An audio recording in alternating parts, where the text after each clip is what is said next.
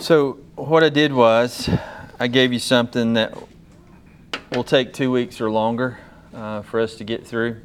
I've got this week and next week, and then Cody's going to do that Wednesday night, the third Wednesday night.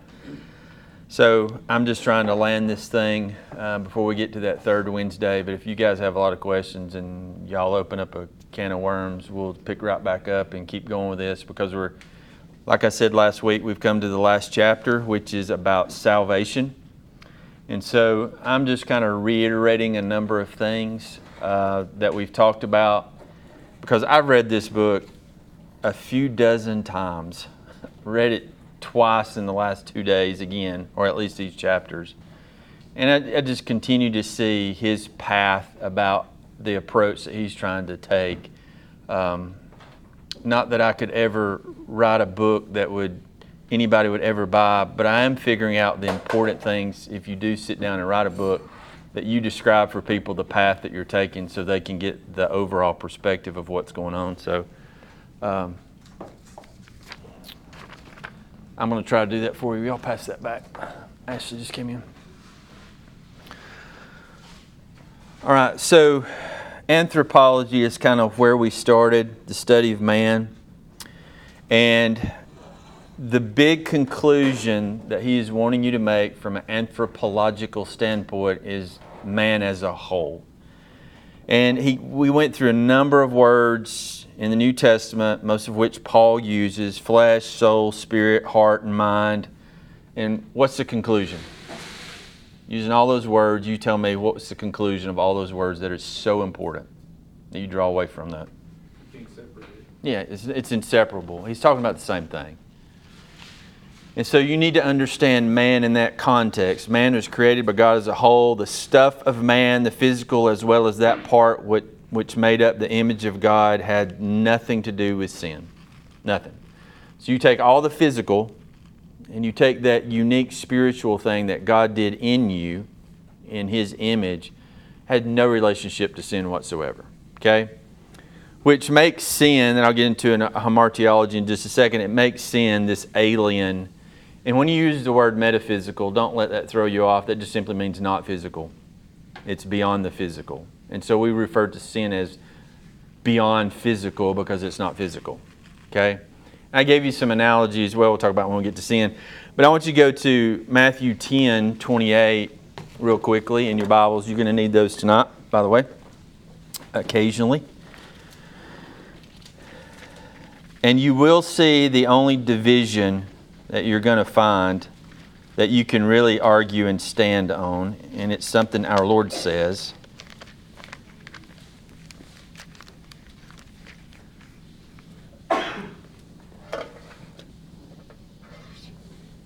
All right, so Cody, will you read 10:28? Everybody there? Yeah, I think so. I do not fear those who kill the body but cannot kill the soul. Rather fear him who can destroy both the soul and body in hell. So what's the division? Body and soul, physical, spiritual. Now, why is that important from a theological standpoint? And there are a number of reasons. I'm not going to hold you to one. You tell me. There will be a point in time before the resurrection of the body where the spirit will be separated from the body temporarily. Right. And by the way, that is not what's that called? Purgatory? It's not purgatory. But what that is describing is there's going to be a period of time where Joey's body will cease to exist, but Joey never ceases to exist. Not going to happen. And at the return of our Lord, 1 Corinthians chapter 15, if you want to study it in great detail, it talks about the body that we will receive at the return of Christ. We will be made just like Him. So when He returned, He was in that resurrected state, and everybody knew who He was. He ate, He talked, He walked. You know, they sat on the beach together. And you begin to understand a little bit of a perspective, a little bit of a rabbit trail here about what heaven's going to be like in our resurrected bodies. It's going to be like here, except it's going to be perfect, and we're going to do all those wonderful things. But there is a very real and very conscious state in between our death and the return of Christ, not the resurrection of Christ, but the return of Christ, which we will be fully conscious, fully aware, fully you in spirit. I don't know what that means, but it's very clear in the context of Scripture. That is the only division that you're going to find in Scripture in regard to us as a human being. Now, the reason that's important from a sin study or hamartiology is because it is not the physical body that is corrupted. That's the part that God made, that God gave us. You begin to understand sin as this metaphysical, beyond physical force that controls, I guess you could say, the inner man, that's corrupted the inner man. For instance, here's your analogy. You see two teenage boys walk up to each other, get heated in an argument, and one of the boys physically just shoves the other boy down. What caused that? Well, what caused that is the sinful nature within him, but that was experienced bodily. It was a physical act that you can see, but the cause of that was something on the inside of him that's fallen, his sinful nature. Does that make sense? So the physical is easily manipulated by this sin nature, but it's not the physical.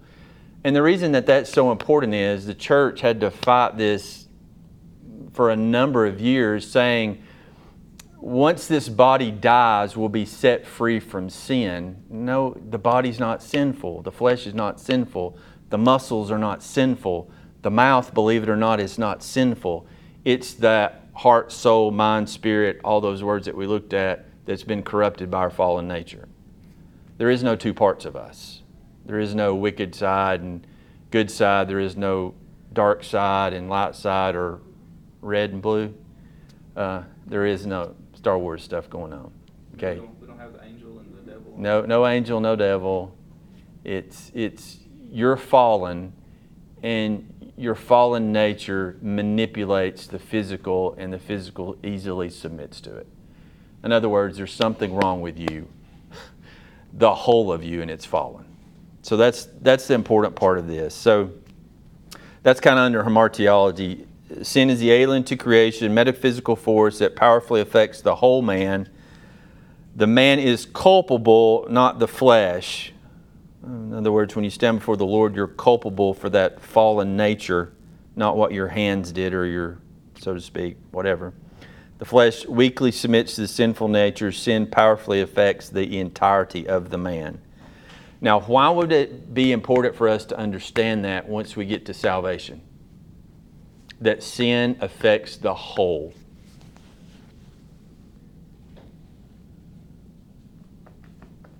So I'm going to try to make you think over the next 2 weeks, and that's why I gave you the worksheet so you can think on your own.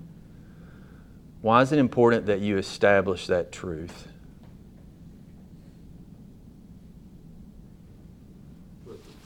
Salvation also affects the whole too. So That's true. That's true.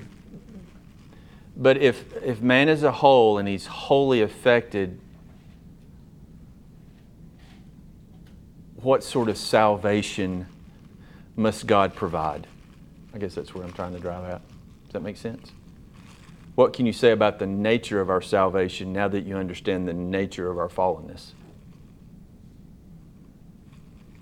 completely of God. Yeah, exactly.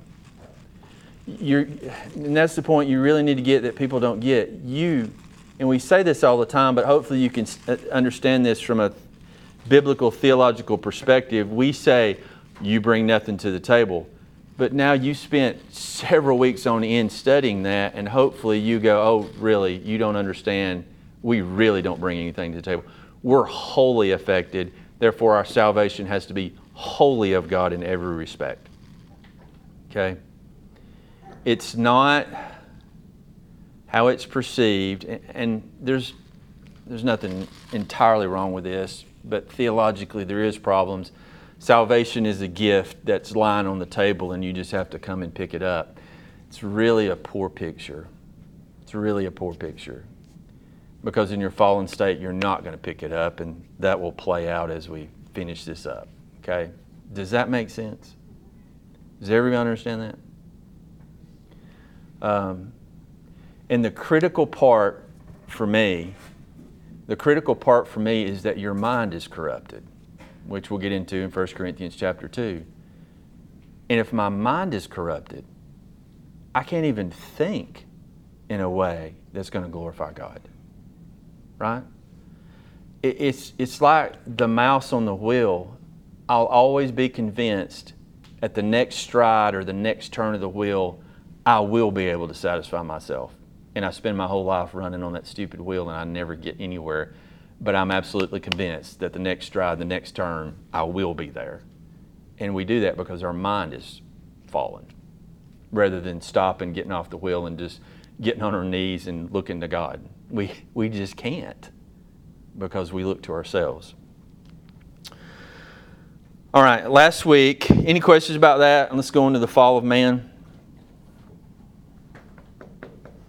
Anyway, you've got things there. I really encourage you to spend some time sipping on coffee or whatever you do and think about some of these things. I could have given you endless passages, and if you want passages on a particular point, I'll send them to you, but I didn't want to give you a 12-page handout, you understand? So anyway. So last week we established the historical reality of Genesis 1 through 3, and that is absolutely critical. If you don't have Genesis 1 through 3 as an historical reality, you don't have an understanding of sin, you don't have an understanding of salvation, you got a mess is what you have. And I guess all those passages that we went through, for me to try to make sense to you that Adam was a real historical figure, was the fact that he is included in the genealogy of Christ.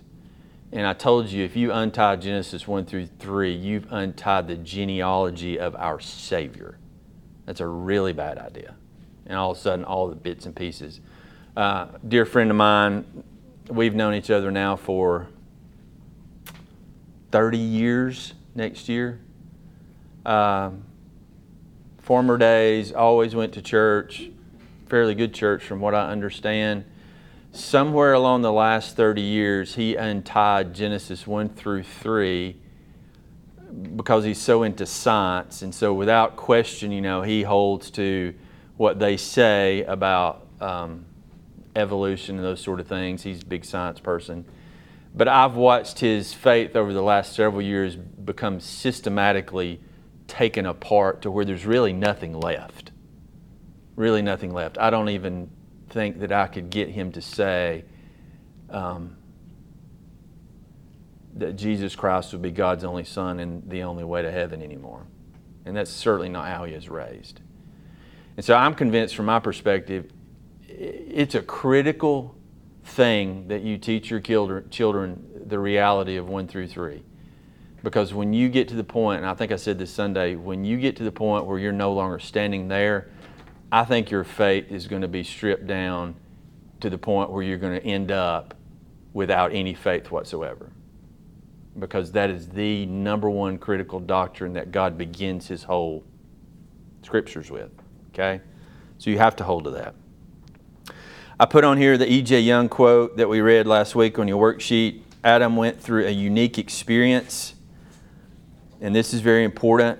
When Adam sinned, he fell from an estate of being good into an estate of being evil. He was created by God as a creature of whom it could be said that he was very good. And from this condition or estate in which he was created by God, he fell into a state of sin and misery, and by his disobedience plunged all men into that same estate of sin and misery. Furthermore, by my sin, I did not fall from an estate of being very good into an estate of evil. I and all men like me were born into that miserable estate of sin. And when we sin, we simply show that we were in such an estate. By sinning, Adam became a sinner. By sinning, we do not become sinners. We are already sinners. Sin does not cause us to fall from the state wherein we were created, for we were born into this fallen state. With Adam, however, the case is very different. His sin brought him into this fallen estate. By disobedience, he fell. By disobedience, we simply show that we are already fallen. You would be surprised if I could spend time explaining that statement to the large majority of churches in our area, they would not agree with that statement. And it's very important, and hopefully by the end of tonight or maybe next week, you will see why that's so important that you understand. Because from the majority's perspective, Adam is really nothing more an example that had no effect on you. In fact, they would say, the majority would say that Adam inclined you towards sin. Okay? Which means if you were just simply inclined in that way, you're just like Adam. Nothing really happened in the garden of consequence. But something happened of radical consequence in the garden. And because it was of radical consequence, our salvation must be solely of the Lord. You understand? If it was not of consequence upon you, then there's still something in you to turn from your sins and choose God all of your own volition. And your salvation is no longer the sovereign grace of God. It's God did a little and you finished it up. And that's not our salvation. That's not what we find in Scripture. But that's what most people buy into. And again, it goes back to what most people think about themselves, what I said Sunday. Most people think, if you can really tie them down, Joey is a good guy. Works hard, provides for his wife, loves his kids, goes to church on Sunday. Jesus just had to die to dust him off. That's what we think. But that's not the truth at all, right? All right. The second part of that, sin nature and actual sin are often closely linked in Scripture. Now, what that means is what we inherited from Adam, our sinful nature, and how that expresses itself in our lives are closely linked. What Adam did is closely linked to every time that I sin. It's a cause. Does that make sense? What Adam did, everything that I do can be traced back to what Adam did. That's sinful. Go to Psalms 51. We looked at this last week, but let's just keep doing it until we're square with it.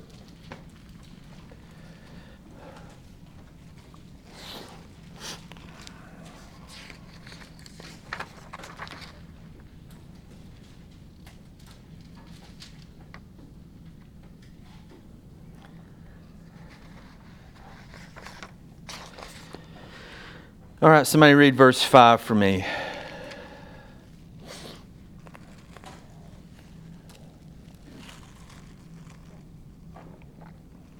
Behold, I was brought forth in iniquity, and in sin did my mother conceive me. All right. What's he saying there, Nathan? He was born of the sin nature. Born of the sin nature. Now, back up, and Jeremy, read 2 through 4. Wash me thoroughly from my iniquity, and cleanse me from my sin. For I know my transgressions, and my sin is ever before me. Against you, you only have I sinned, and have done what is evil in your sight, so that you may be justified in your words and blameless in your judgment. So what had David done? Sin. In what way? What's this about? Specifically? Yeah. About David and Bathsheba. Okay, so was David and Bathsheba, well, let's back up. Was David morally responsible before God for adultery? Yes. Yes. Then why say verse 5? Why is verse 5 important?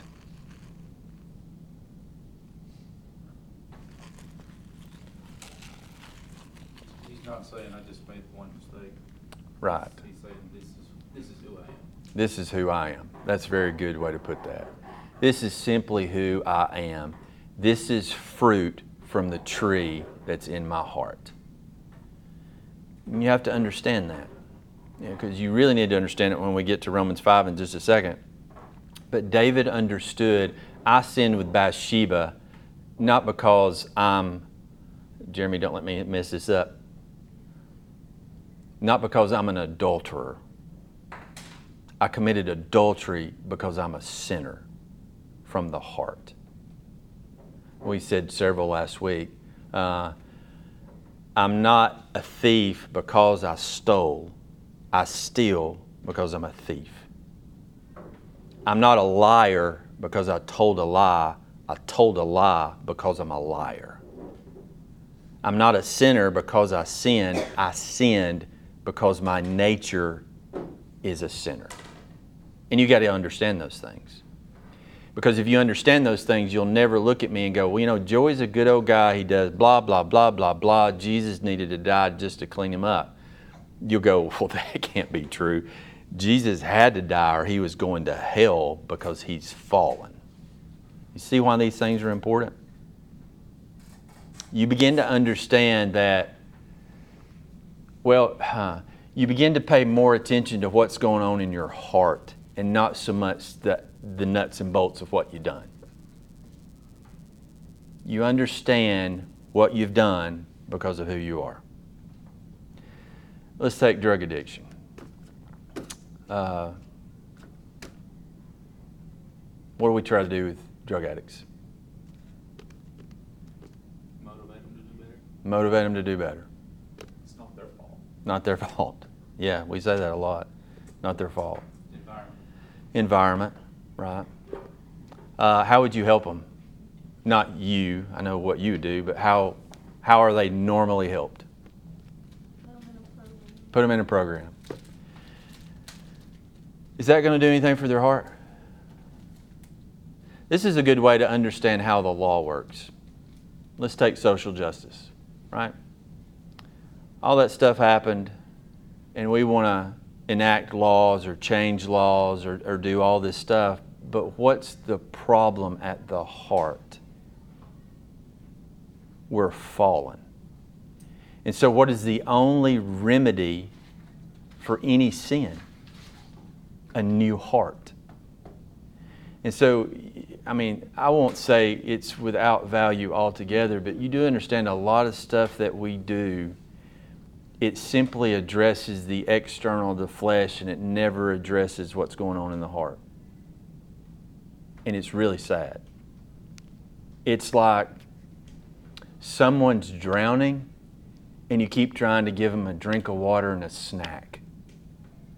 And the only thing that they need to be done is lifted up out of the water so they can breathe. But we don't do that for them. We get them a jacket because the water's cold. It's really foolish.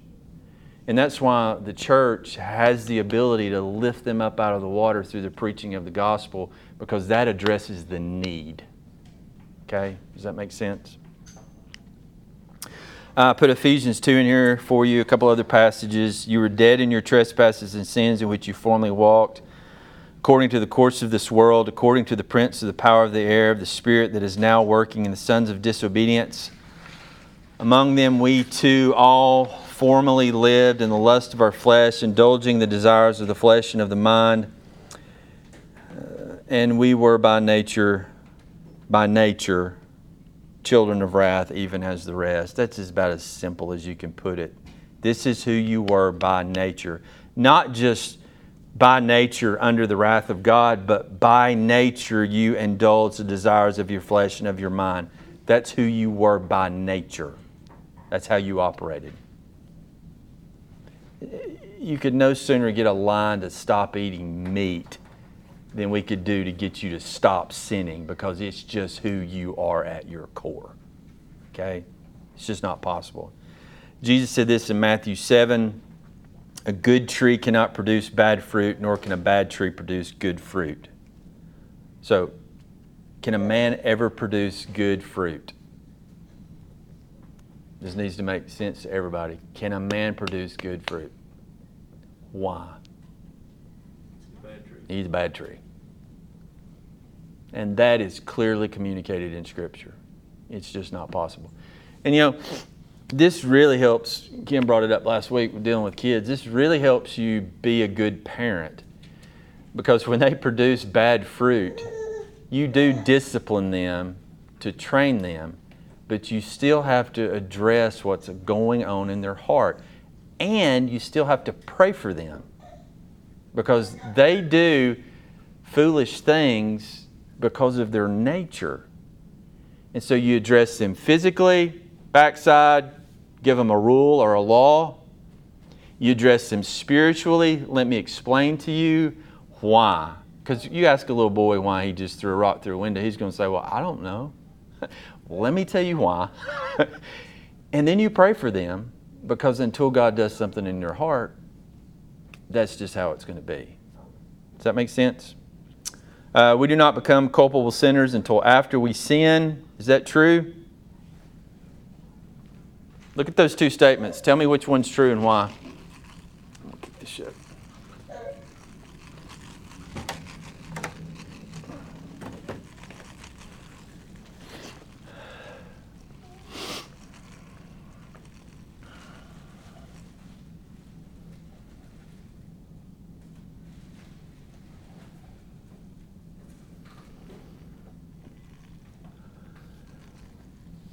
Which one's true, A or B?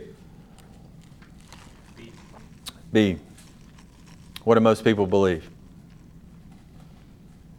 A.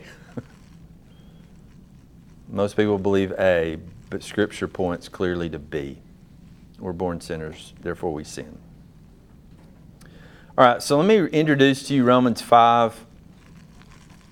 And first, let me show you what he's trying to do, okay? Because, all right, everybody turn their Bibles to Romans 5, because you need to walk with me for just a second.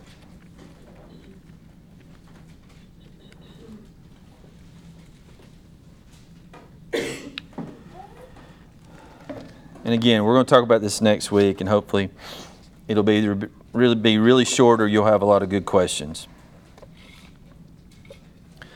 So, Romans 5, you there? Look at verse 12. Therefore. Now, as has been said, if you see one of those, you've got to back up and see, because he's making a concluding statement, therefore, so he's drawing a conclusion. So if you back up to chapter 5, verse 1, you find another one, therefore, having been justified by faith, right? And so we've got these statements all the way through here. We can key on the word justification. Look at 3:24. Now let me start 3:28 first. 3:28 says, we maintain that a man is justified by faith. Verse 24, being justified as a gift by his grace, right? And then all the way back to 1:17. Look all the way back there. For in it the righteousness of God is revealed from faith to faith, as it stands written, the righteous man shall live by faith. Now I've said this the last few Sundays, and I really, if anybody entitled Romans faith with one word, I would have to agree with him. Paul is trying to make the argument, and he's going to spend several chapters doing it, that we're saved by faith and faith alone. Okay? Now I'm trying to set you up for 5:12 so you understand 5:12.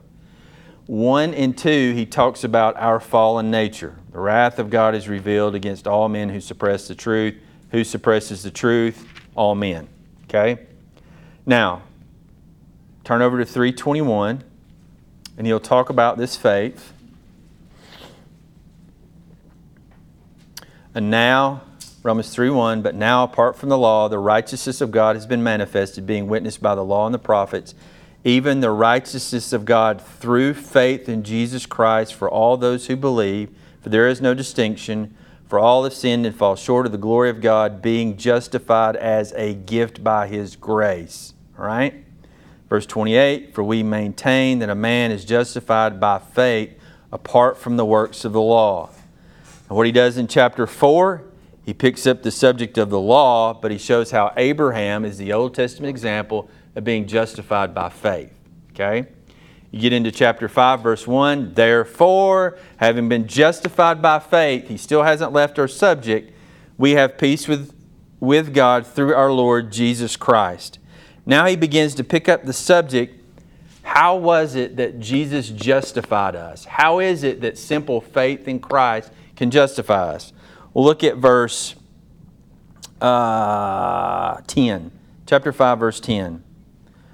For if while we were enemies, we were reconciled to God through the death of His Son, much more having been reconciled, we shall be saved by His life.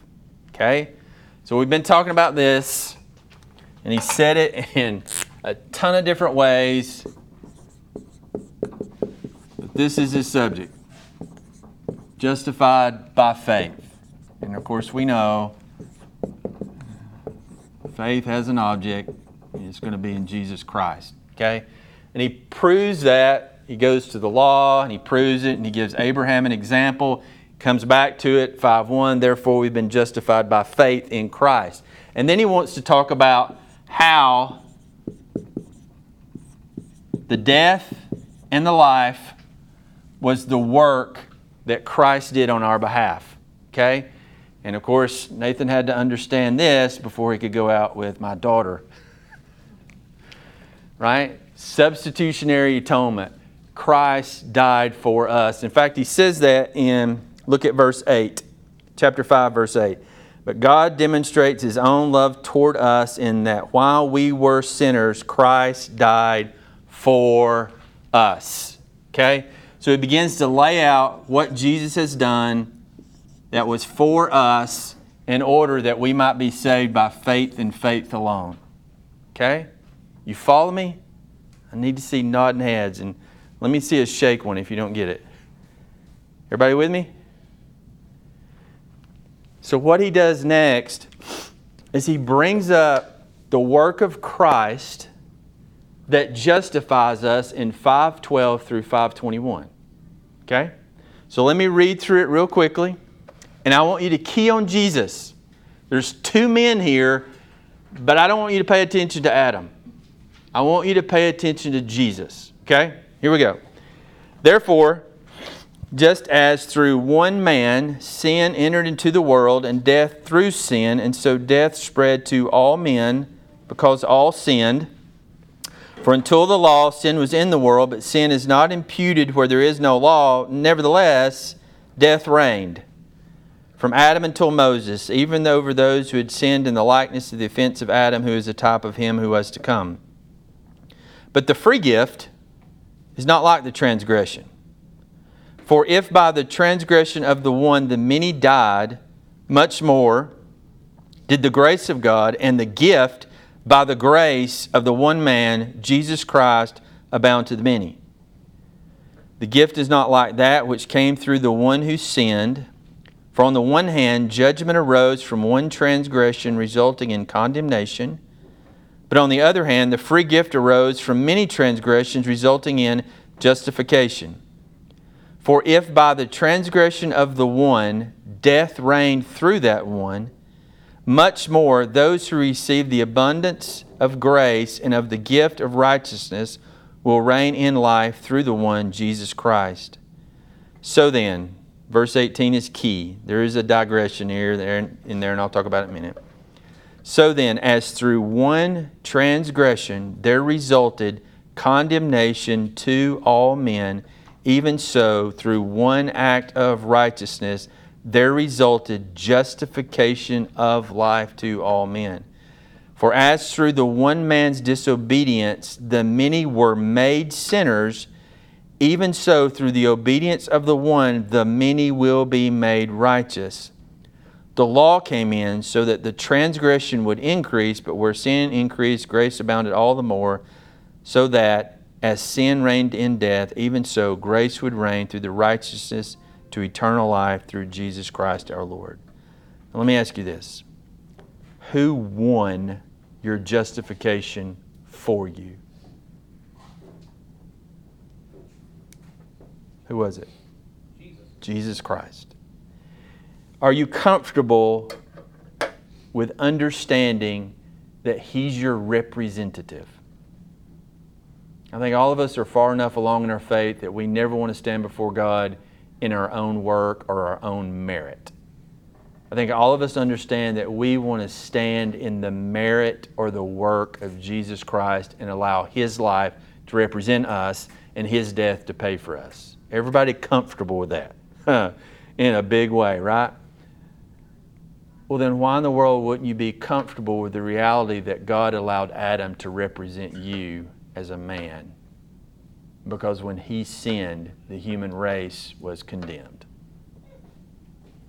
Right? He done bad. I could Do what? I wouldn't have sinned. You wouldn't have sinned. I guess that's what folks think. I don't know. Now, this is key passage. Let me show you how this. So you've got a pencil or a pen there. I want you to underline 5:12, and then I want you to underline 5:18 and 5:19, because that's the thrust of the argument. In fact, he chases a little bit of a rabbit, or he digresses here a little bit on 5:13 all the way through 17, and it's a little confusing. So let me read 12, 18, and 19, and then I'll give you your homework, and I got a lot of homework left on there for you. All right, here we go. 12, 18, 19. Therefore, we've been justified by faith in 5:1. Then he comes down to explain it in 5:12. Therefore, just as through one man sin entered into the world, death came through sin, and so death is spread to all men because all sinned. 5:18. So then, as through one sin or transgression there resulted condemnation to all men, even so through one act of righteousness there has resulted justification of life to all men. For as through the one man's disobedience the many were made sinners, even so through the obedience of the one the many have been made righteous. See that? When you take out his digression from 13 through 17, it's pretty much black and white. But he chases a little bit of a rabbit there. Okay? Now here's your homework. I want you to mark, and I've got it 1, 2, 3. I want you to mark the bys and the throughs. That's the Greek word dia, but study them and understand, and you may need to go back and read it with this phrase, the channel by which something has come. Okay? For instance, 5:12, therefore, just as through one man sin entered into the world. Okay, now let me ask you something. Sin did what? Entered into the world through who or what? One man. And that's how you work through the first through. You see what came and who it came through. Does that make sense? Then work out the out ofs and the froms, and that's the source. And then work out the tos and the untos, and there's only a couple of those. And I think it's always translated results. But you get the picture, and that'll be super helpful, you breaking down this passage. Now, turn the page.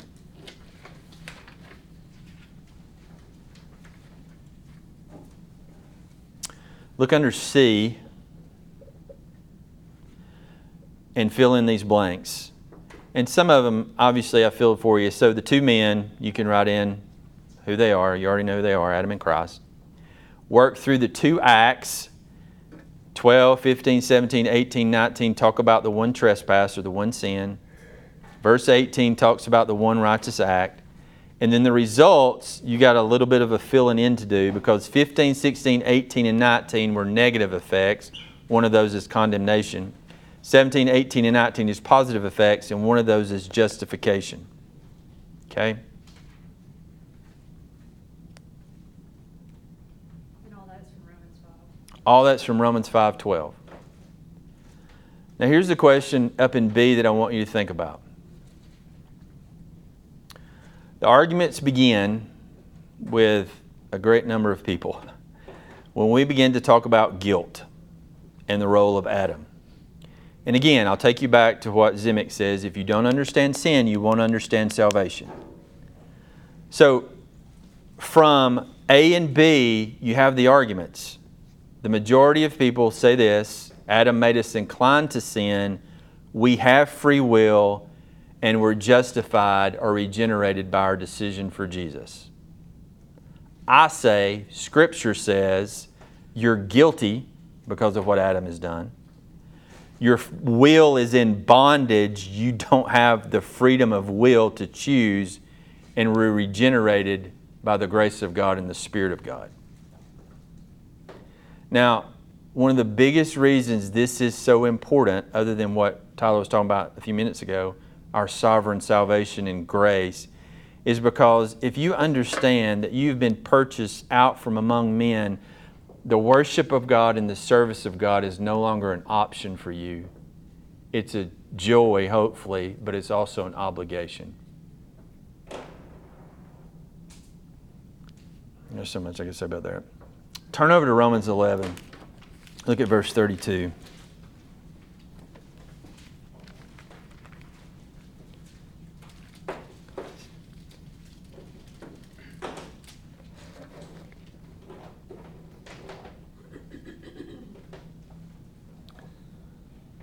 Romans 11:32, for God has shut up all in disobedience.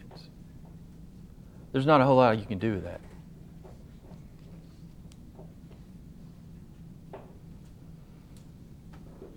If you ask the question, how did he do that? It's really quite simple. He did it through Adam. He shut us all up in disobedience through our fallen nature, but then he goes on to explain it so that he may show mercy to all as well. You get the picture. And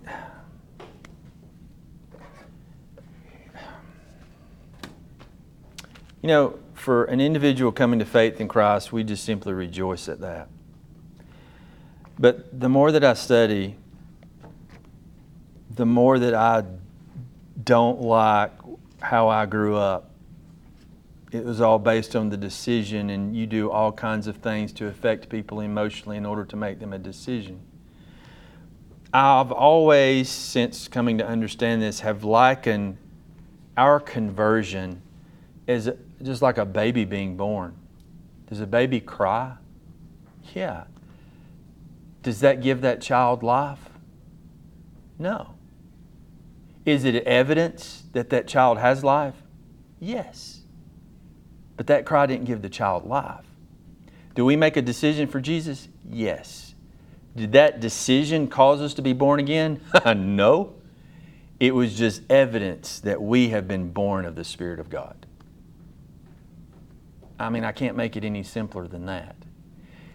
And if your salvation looks like that, it will make you understand our absolute need of God for everything. You have nothing to brag about. You have nothing to hold your head up. You're a beggar laying at the feet of a very gracious and giving God, but you're still a beggar laying at His feet for everything. And you'll begin to see that my breath comes from the hand of God. My heart beating comes from the hand of God. My job that I work at comes from the hand of God. That food on our table comes from the hand of God. How our children, you guys brag on our kids. Paige and I will confess so quickly, that came from the hand of God. I hope that He works in your kid's life even more than He's worked in our kids' life, but that came from the hand of God. Everything comes from the hand of God. And once you begin to realize that, you begin to serve Him in all things. And you begin to be so thankful for everything. Everything. Everything. Even hardships, because you go, that hardship came into my life from the hand of God. He must be working in my life to change me. And now all of a sudden you've got a path for absolute maturity and faith, rather than a decisional generation guy that walks around with this thought, well, you just need to choose Jesus. You just need to accept Jesus. You just need to accept Jesus. You really do, but you also need to understand if you do, it's the hand of God. So I've given you a lot of homework there. Any questions? You work through those things, and maybe I can explain it better next week. I'll read the book a few more times, but